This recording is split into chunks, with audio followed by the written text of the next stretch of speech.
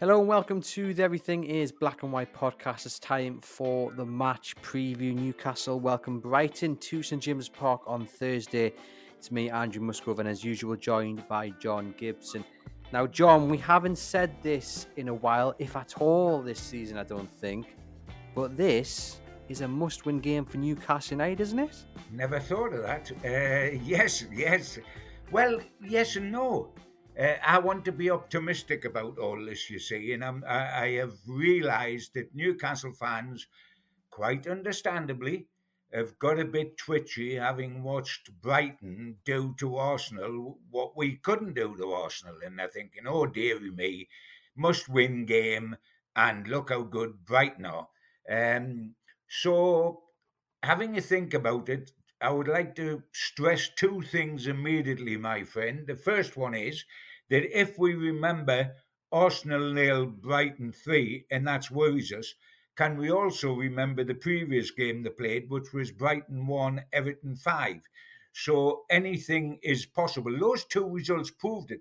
Everton had no chance at Brighton and they won 5-1. Brighton had no chance at Arsenal because they were going for the title and they won 3-0.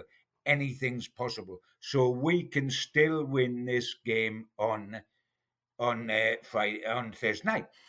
Also, like to say, because people are getting twitchy, worst case scenario, and heaven forbid, but you've got to look at everything. Worst case scenario, if we lose at home to Brighton, we still play Champions League soccer if we beat Leicester, who are so far gone it's untrue.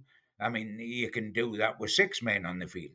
If we beat Leicester and then win at Chelsea on the last day, it is still in our hands, even if we lost to Brighton, never mind drew with them.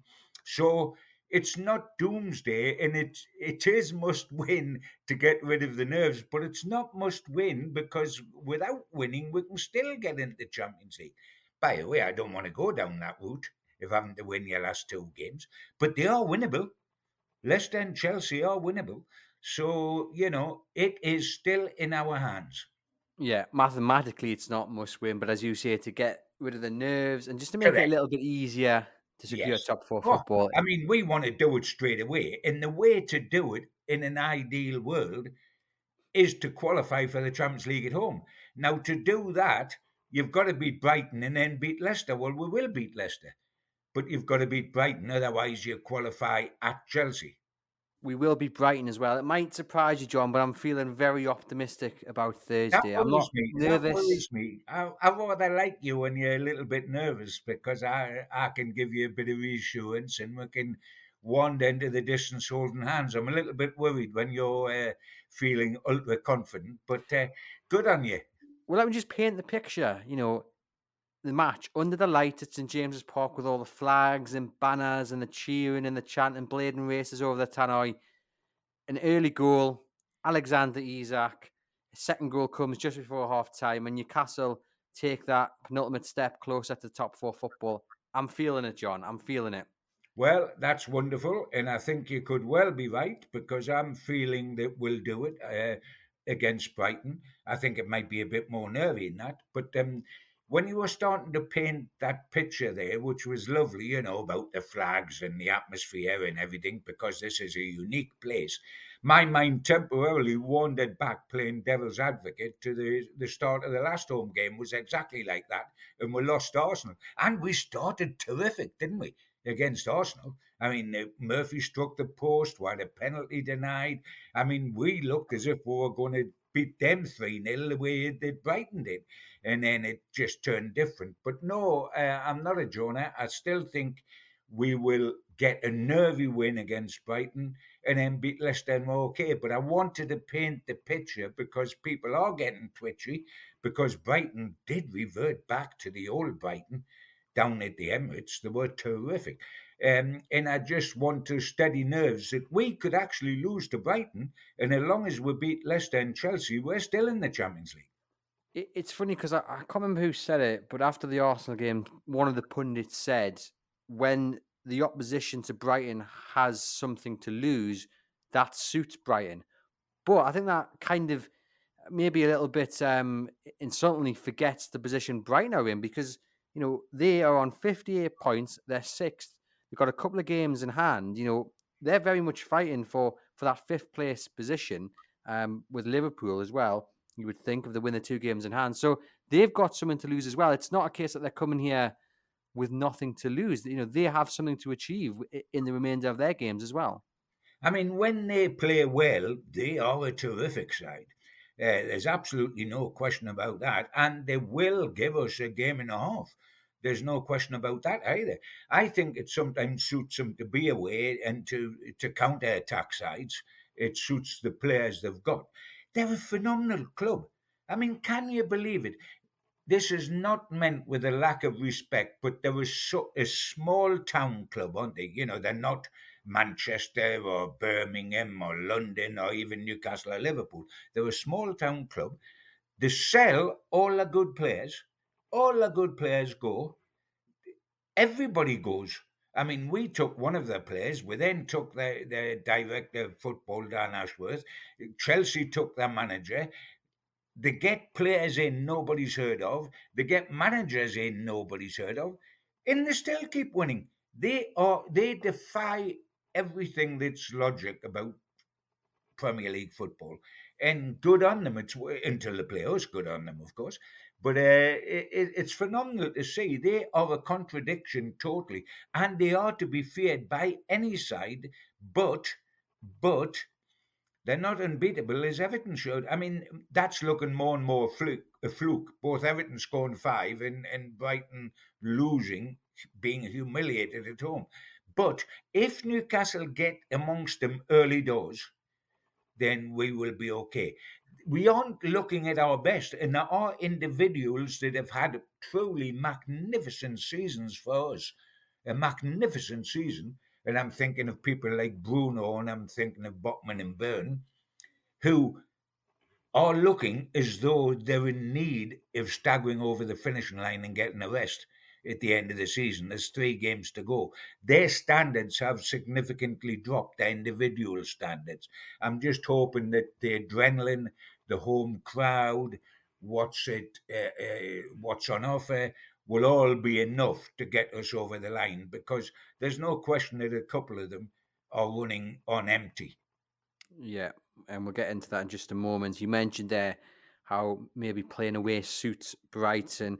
I have a stat which backs that up, John. Not a stat I really want to read out, but I've got it written down, so I'm going to do so.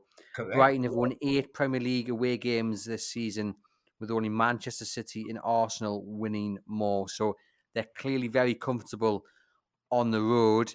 But hey, they're coming to St James's Park, where 2 teams have picked up victories Yeah. in Newcastle at home. So they've got to come here. It's a fortress.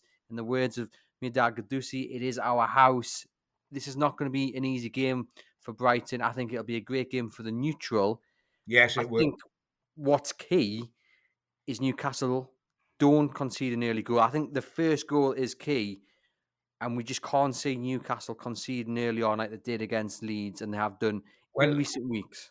I mean, that has infuriated me. Now, I can't be accused of banging on, but as we're dealing in stats, we're dealing in stats. What bothers me is this best defence in the Premier League. And by the way, Man City have caught us up on that one. The best defence in the Premier League has kept 1 clean sheet in Newcastle's last 17 league and cup games. That is not good, because that guarantees that we have to at least score twice to win. And in some cases, like down at Leeds, we would have had to score 3 times to win. We are conceding goals. I banged on about it in my column on the eve of the Leeds match.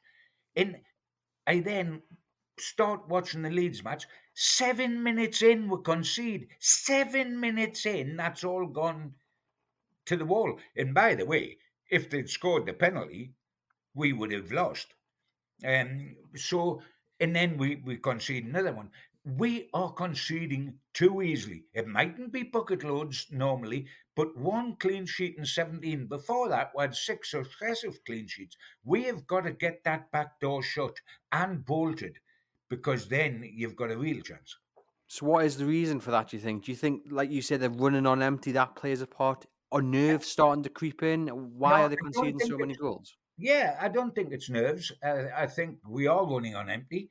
I think we've got a small squad. I think if we reach this stage of the season, Andrew, under normal circumstances, the way some of the back are playing, there would be changes. But what I'm not talking about the goalkeeper, I'm talking about the back four. What changes can he make? Emil Kraft, the cover right back, has been injured all season. Lascelles, the cover centre half, won't play again this season. Left back, Target and Dummett, despite very nice words spoken by the manager, who always speaks a lot of very nice words, aren't haven't got enough kudos in the bank as far as the manager is concerned to get into the left back position, which is held by Byrne, who's a centre half. So he hasn't got a lot of option to change the back. And therefore he's stuck with it. Originally, you stick with it because they've kept 6 clean sheets. They're not letting goals in, etc. But they are letting goals in. But what's the alternative? If he wanted to change the back four on Thursday night, and I'm not suggesting for one moment he wants to, but who's available to change it? Yeah, that's very true. I mean, the only change you could really see happening, I don't for one moment think this will happen, is Dan Burn maybe coming in for one of the centre backs. If that was to happen, it would be Botman because you don't really want two No, it left-footed would be centre Botman. backs. Would be But Botman. I don't think he's going to do that. It's just not Well, going to happen. he loves Dan and he could keep Dan, and Dan's more gifted in that position. But does he love Target enough? He's had plenty of chances to bring Target in at left back, and he's brought him in once, hasn't he? Of recent times. Yeah, and plus I think you also look at who will be up against the left back and the right back. To be fair, I mean Brighton have got some fantastic players, and we'll learn more in tomorrow's episode with Richie Mills, who covers Brighton for Reach PLC. That's the view from the opposition, so we'll learn a bit more about Brighton star players. But they have, John, got a lot of talent, a lot of Yeah, unknown players, haven't they, who are performing really well. So if it's Matoma up against Dan Burn, if it's Cisco up against Kieran Trippier, our two fullbacks are going to have to be on top of their game to make sure they keep them too quiet. and by the way, they haven't been on top of their game. We must get away from negativity, but we must also face facts. Um, Kieran Trippier, his standards are so high, it's untrue. And he's been sloppy a couple of times. For example, I've seen a lot of criticism on social media about Pope on the first goal down at Leeds in 7 minutes, saying, all right, he might have saved the penalty and he might have saved the initial header, but he palmed it back out. Now, long before it gets to Pope, there's people that you can point a finger at. Kieran Trippier shouldn't have allowed the cross to come in so easily. Our Byrne, and I think the other one was Botman, stood like milk bottles on a step, while two of their strikers went in between them for the header.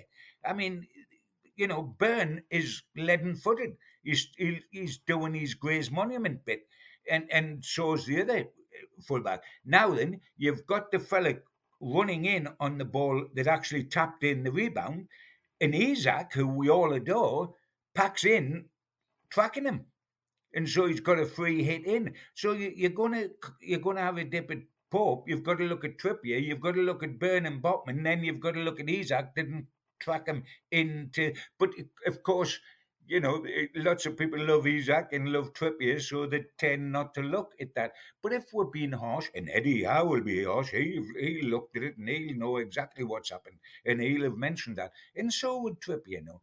But yeah, we've been a bit slack at the back, and it is worrying because we've got 3 games left. We've only got to win 2. It's in our hands. But if we are going to concede in all those 3 games, we've got to score 2 every time, minimum, to get those wins. Yeah, and I guess the point there being if you're going to defend like that against Brighton in the same fashion you defended Oh, against Leeds, Brighton will punish you much more than Leeds are capable of doing so. there's no question. There's no question about that. And, I hasten to add, I do not want to get at this stage morbid because it's still in our hands. I still think we'll do it. I still think we'll do it if we've got to do it the hard way, i.e., we don't beat Brighton. and therefore we've got, even if we draw with Brighton, we've got to beat Leicester and Chelsea. Okay, we'll go and beat Leicester and Chelsea, but we don't want it to go to the last day. We don't want to get then this squeaky time that you've talked about in the past would come into play. If we've got to go to Chelsea and win, squeaky time then does come into play. I think I'm expecting a reaction from especially the defence against Brighton. I think we'll see a much stronger performance, a much tighter performance. I think they'll be well aware of the likes of Matoma, McAllister. You can't give these quality players. I mean, McAllister, a World Cup winner, you cannot give him the space that they've been affording We did teams with recently. we did with Odegaard though, didn't we? Well, that's And my we knew all concern. about him. We knew all about him, and we stood off him on Arsenal's first goal, and that changed the match, Andrew. That changed the game. That goal changed the game.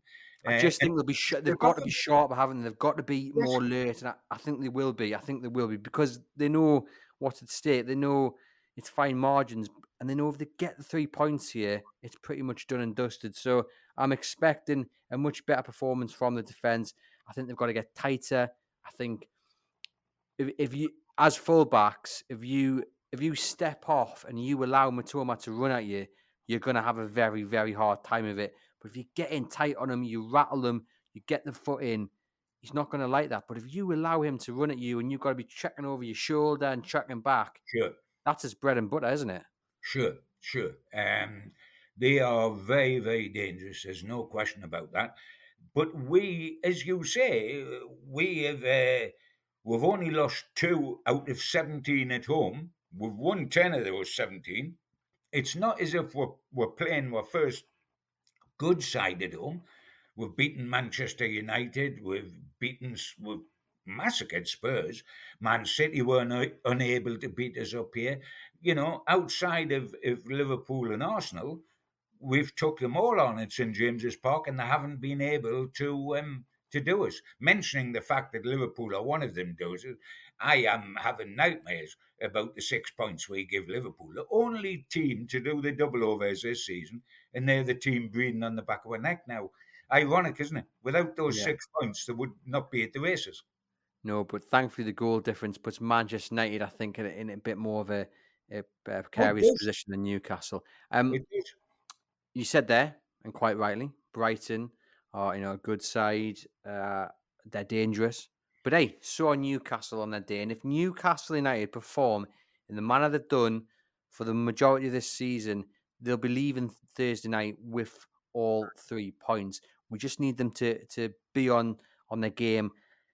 There are a few selection dilemmas, I think, John, that we have to talk about. The first one is the Isak Wilson debate, experiment, whatever you want to call it.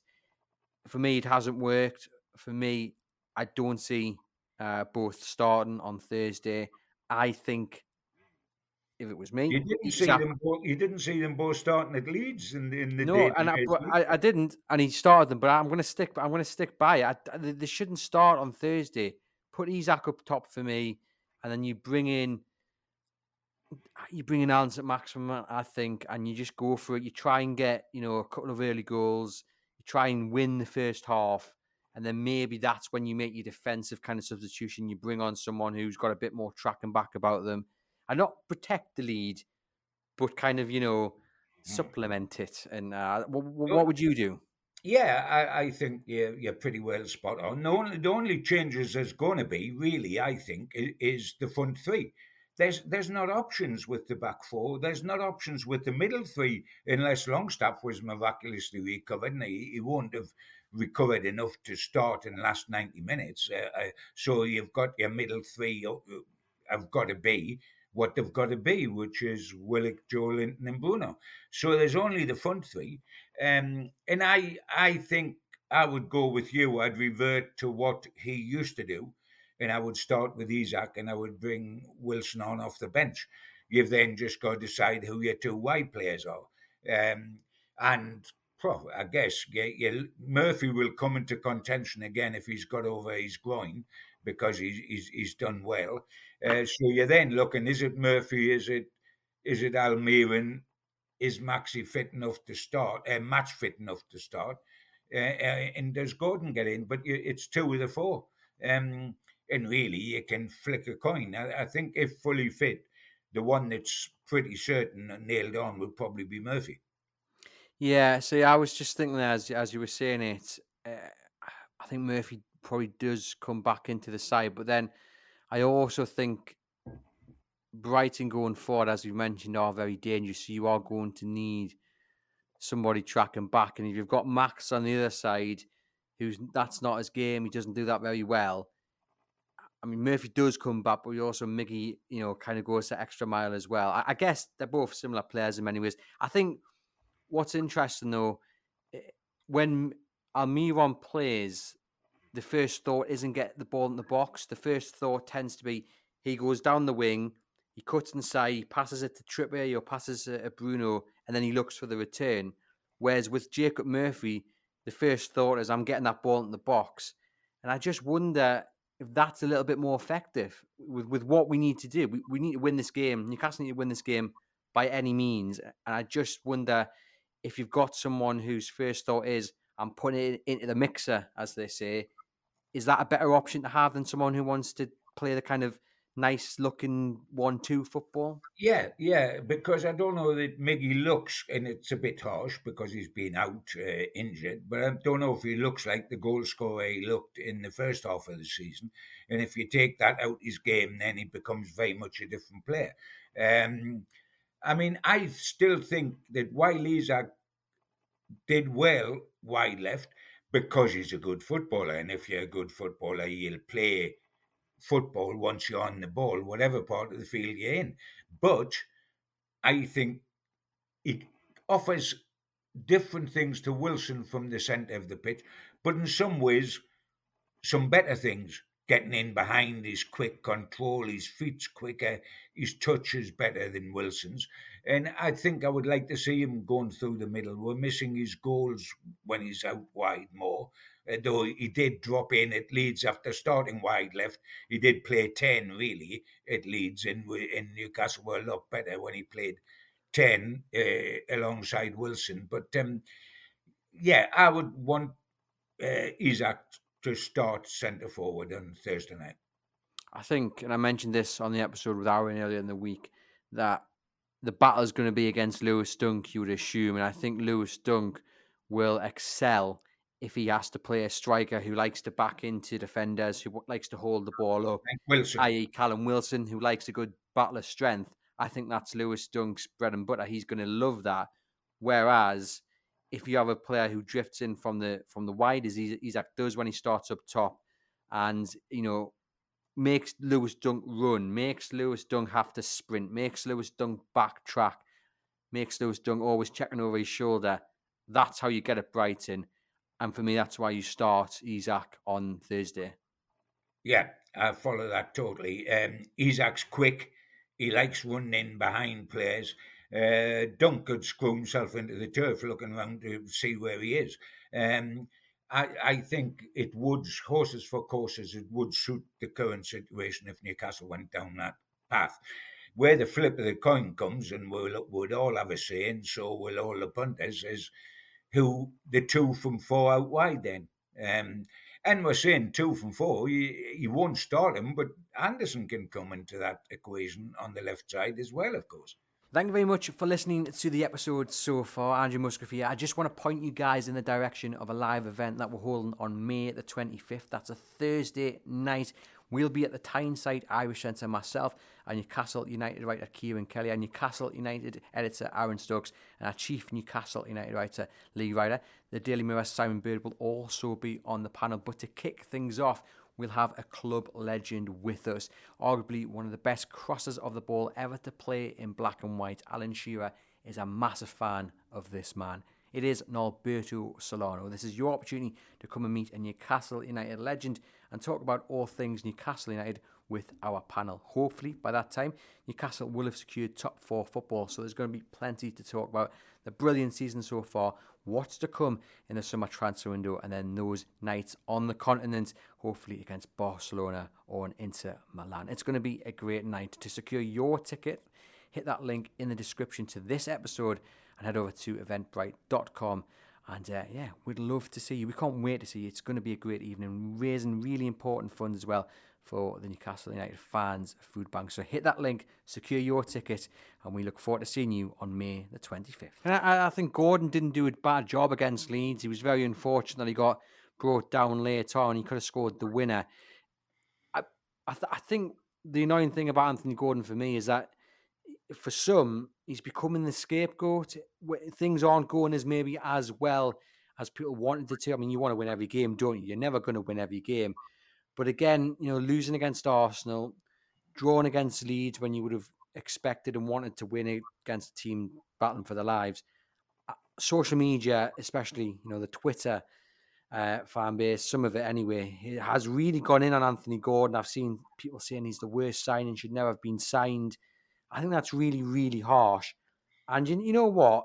Thursday could be his chance. I know we're now starting every bloody player on the wing, John. We're going to have about 7 wingers, aren't we? But I just want to get your view, overall view on some of the takes on Anthony Gordon, because I think he's been very harshly treated. Yeah, I think one of his problems is that if you don't know the guy personally, there's a lot of football fans don't like him because when he played for Everton or he plays against your club, he irritates you, doesn't he? His attitude on the park, he irritates you. So a lot of football fans, including Newcastle fans, when he played for Everton up here, didn't take to him at all well. Generally, the way he left Everton created a bad taste in some people's mouths, not necessarily Newcastle fans, but in general terms, the way he sort of walked out on them, the fans attacked him in his car, etc., etc.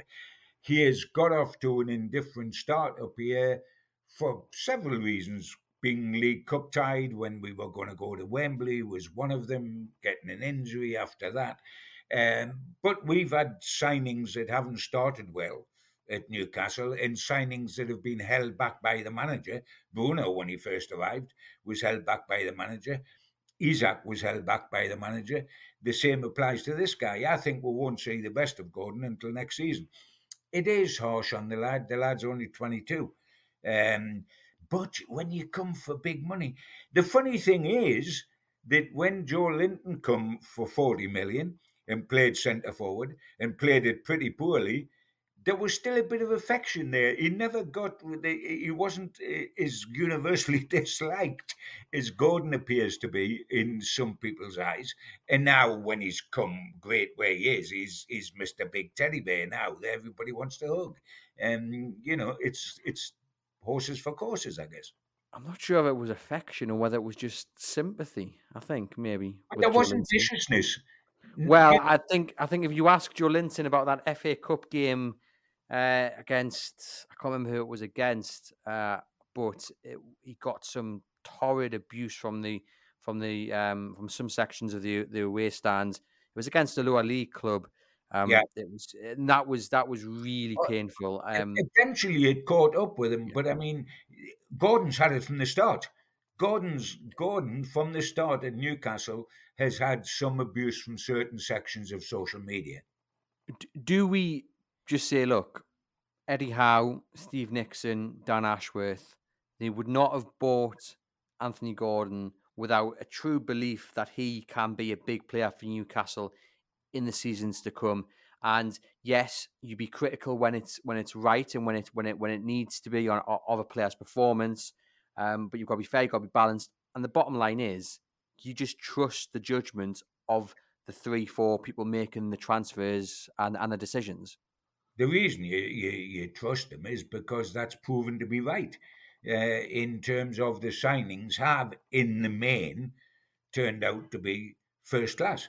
And Gordon was on the Newcastle radar for an awful long time, as most players are before they're signed from Newcastle, whether that was Botman, whether it was Bruno, whether it was Isak. They were on the radar for a long time before signing.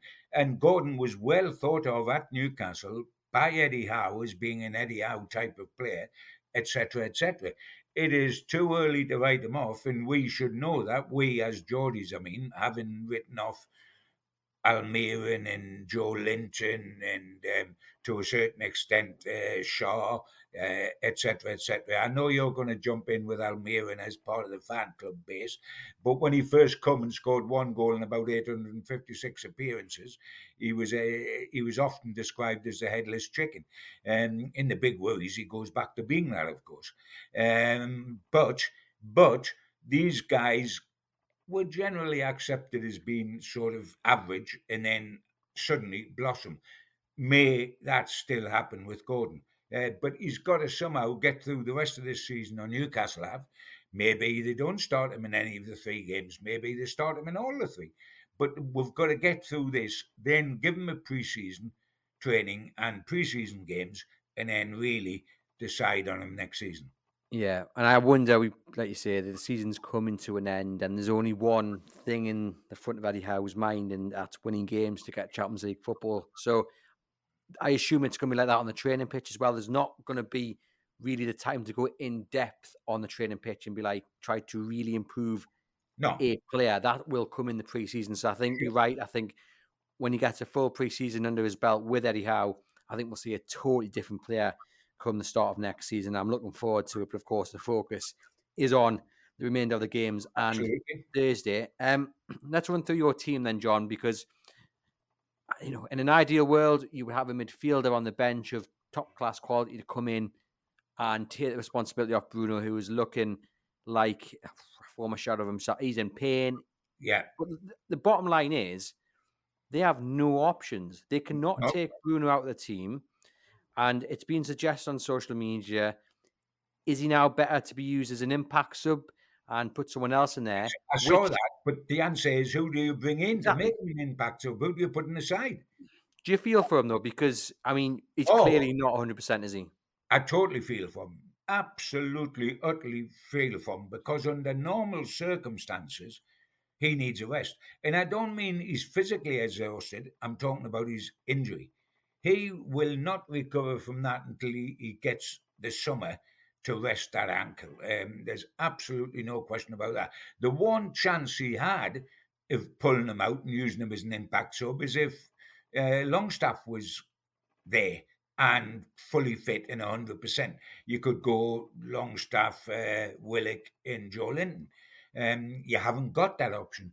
Anderson is not a real option. He's not ready to dominate in a engine room. I think that will be his position eventually. But Eddie's already hinted that if he gets in the team at the moment, it would be wide left is the better option for him to give him a bit of grass in which to work, etc., etc. So we haven't got an option in midfield, and that's the problem. I saw that thing about an impact sub, and what I was screaming out to ask the guy is, okay, I follow your reasoning, but how do we make him an impact sub? Because we've got to put somebody in the team. Who's that going to be? Yeah, and that is, like I say, the bottom line there. And it's a little bit frustrating, that I think, to watch, because Bruno, he is not a number 6, because he seems to, he's got, his first instinct is to go forward and to pick a pass and to try and get in on goal. But then there's where the space is. And we've seen that when he's had to fill in for Sean Longstaff, who just sits there really nicely. And yes, he makes late runs in, but as a whole, he's quite disciplined. And, when they're attacking the opposition, he's there to stop that. It's very clear what Newcastle need to do in the summer. They need to buy someone who can rival Sean Longstaff in that position. Tyler Adams from Leeds would be a realistic option. Going up the ladder at Declan Rice from West Ham would be, the dream. But it's clear they need to sign a defensive midfielder in the summer. Oh, there's no question, and Newcastle know that. It's their list of targets. I'm talking position-wise, not individuals. Has always included a sitting midfielder and an attacking midfielder, together with a left back and a forward. I mean, they want those 2 midfield players, and we often know why right now, don't we? When we haven't got the option in midfield to change much, and I don't think we've got too much option across the back 4. There's only because to use Bruno as an impact player, who do you bring into midfield? You would have to try to convert one of the wingers to play in there. And I don't think we've got a winger. I mean, Saint-Maximin couldn't play in there, but would you want Would you want Gordon or Almiron or I think Murphy? Gordon's the only realistic option if you're going to do that, and you then need to move Hey, I Joe tell you what, Linton. he can't win over the fans in his normal position, so let's not give him burden by Uh, trying to make him hey, Bruno. John, you know what? It could be a Joe Linton moment. You shift him into centre midfielder, and becomes the best centre midfielder the world's ever seen. Who knows? But that's what Fantasy you. Island. But you would have to move Joe Linton into that defensive role, and again, it's not worked for him in that role either, which I think is a little bit bizarre because he's excelled. He's a big man, and you would think he wouldn't do too bad. He did all right against Brentford when he was moved into that position, didn't he? But when it's been tried since, it hasn't worked. You know what I want them to do with Joe Linton in the summer, mate? If he's going to play midfield as opposed to centre forward or outside left, if he's going to play in midfield and that's where he's getting all the accolades, can they take him in the summer and teach him how to tackle, how to time a tackle? I think he's had 10 yellows or more than 10 yellows, and the penalty he gave way was a centre forward. It was a centre forward's tackle, which is what he arrived at Newcastle as. I mean, he didn't, but we made him a centre forward. It was a centre forward's tackle. He's big. So if you mistime it near his size and you end up sitting on your opponent at his size, the ref gives you a card. And he's had more cards than the Las Vegas Gambler this season through mistimed challenges. Now, if he's going to be Patrick Vieira, he's going to have to learn how. And I'm not having a go at him. I'm talking about the ultimate. He's got to learn how to challenge cleaner. I will He's defend him on that, John. I'm going to defend him, and I'm going to bring another stat to you. Joe Linton has made 70 tackles this season. That's the most of any Newcastle United player. So I get what you're saying, but he has made the most tackles in the Premier League for Yeah, Newcastle United. most of the tackles have been breathing heavily on a bloke's neck because they're terrified to death whenever he gets near them, and so would I be because it would be like one of these giant redwood trees falling on you, wouldn't it? But yes, I'm not being overcritical of him, but he does sometimes tackle like a forward tackling. Hmm. You know, the way you say somebody has a shot and it's more like Johnny Wilkinson conversion or drop goal, you say that's a centre half shooting because he shoots in it. Some of Joe Linton's tackles have been centre forwards tackles. Hmm. And, he's just got to get a bit cuter. But it's understandable. He's big and he hasn't played that position. When he was growing up learning football, I don't think he was learning how to tackle much because he was playing as a forward. Yeah, yeah, but he's become key, hasn't he? Yeah, Yes, 15th absolutely. overall in the Premier League for tackles made this season. But as you say, he has collected quite a few yellow cards as well. Interestingly, I mentioned there. And by the way, had what his tackle in the area at Leeds, had they scored from that, and anybody but Bamford would have scored from that, then we'd lost, mine. At Yeah, 2-0, we'd lost. We went yeah, straight no, up and made it 1-1, didn't we? yeah, and it was a great save from Nick Pope. I mean, I was going to say that Tyler Adams, I think, is fourth in the list with tackles. But interestingly, as you mentioned there on the yellow cards, Joe Linton tops the Premier League stat table on yellow cards with 12, Yeah. tied with Paulina at Fulham. Ruben Neves has been linked with Newcastle. He's third on 11. But yeah, Joe Linton tops that. So yeah, And they're not like Norman Hunter bites your legs or Chopper Harris or the Anfield Iron, Tommy Smith. They're not vicious tacklers. they're They're clumsy. mistimed. They're mistimed. That's all. He's not. He doesn't bend people in half like some of the real hard men have done. It's just mistimed. But let me put this to you. If we were sitting here a year ago and we said the only thing Joe Linton needs to improve in his game is to stop getting booked as often as he does, John, you would think I was talking absolute nonsense. Absolutely, because he played centre forward like a ballet dancer. He was sort of tiptoe. He never used his physicality, did he? As a centre forward, really, he didn't knock about centre halves in the way that he does now. But I mean, if you told us anything about Joe Linton, when he was playing centre forward for Newcastle, you would be surprised. Although I've got to stress, as we're talking, and it's only on record, so you can prove it.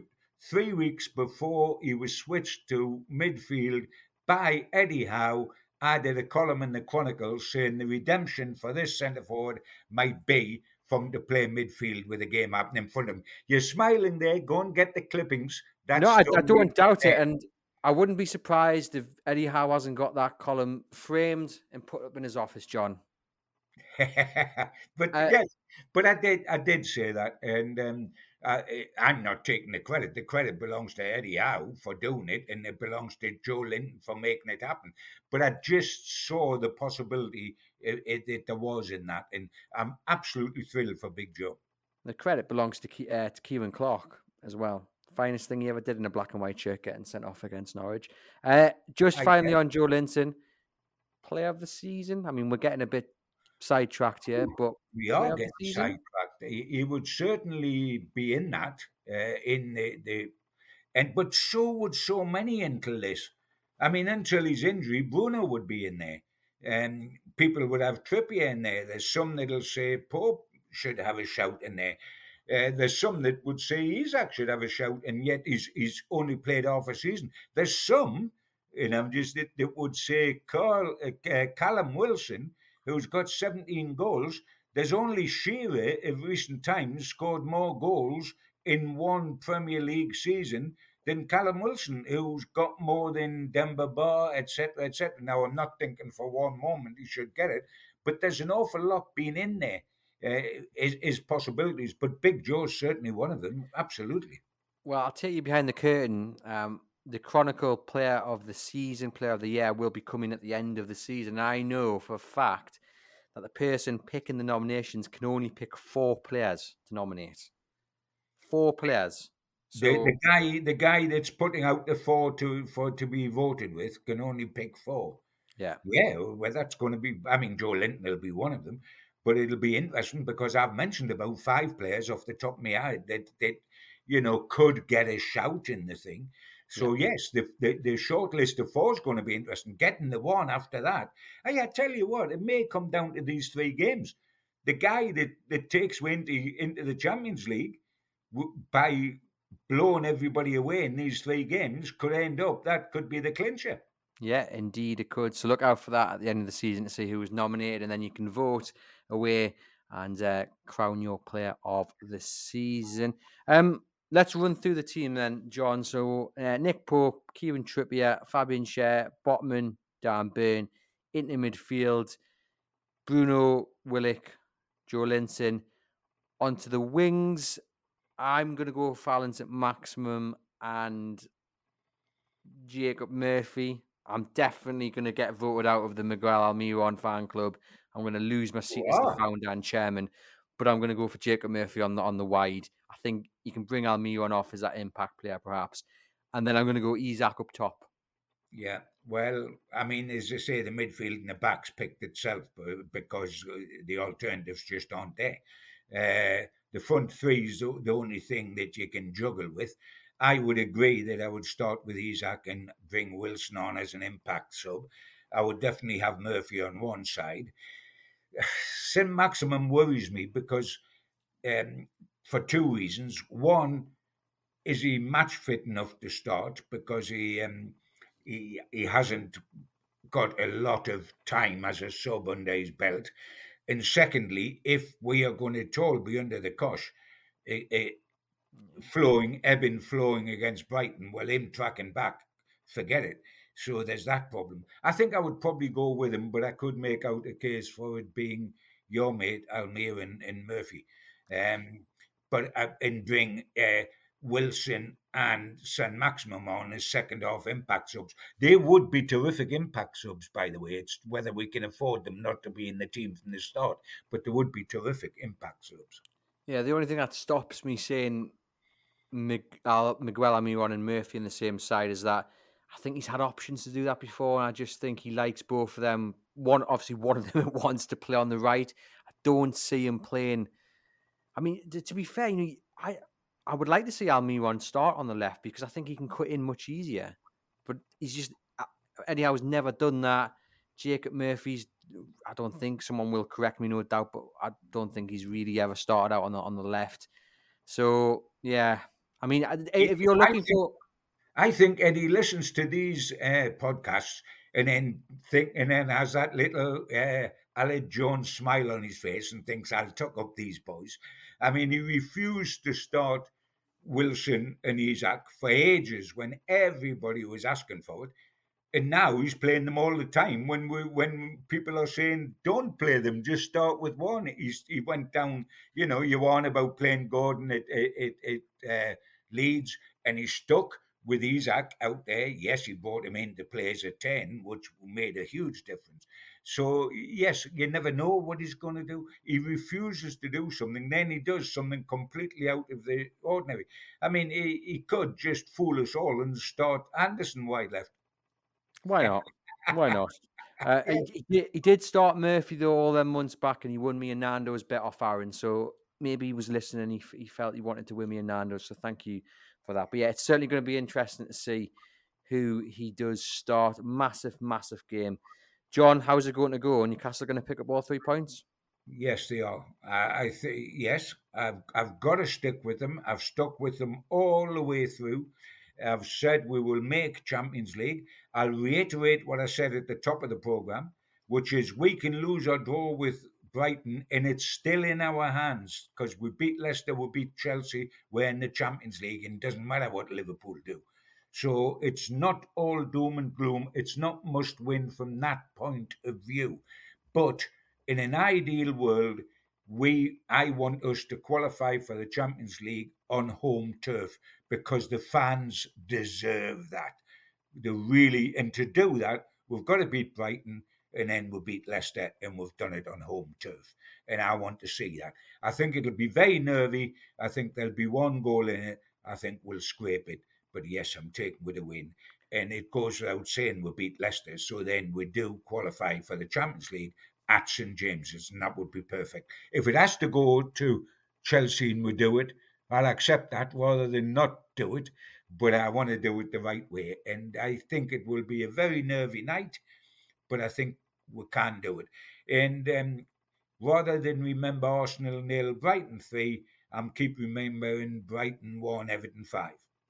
Yeah, I'm going to go for Newcastle United win. I think it would be a good game for the neutral. I think an early goal is key. I'm backing Newcastle to get the early goal and then to go on and win 2-1, something like that. But yeah, I'm hoping they get an early goal and set the tone.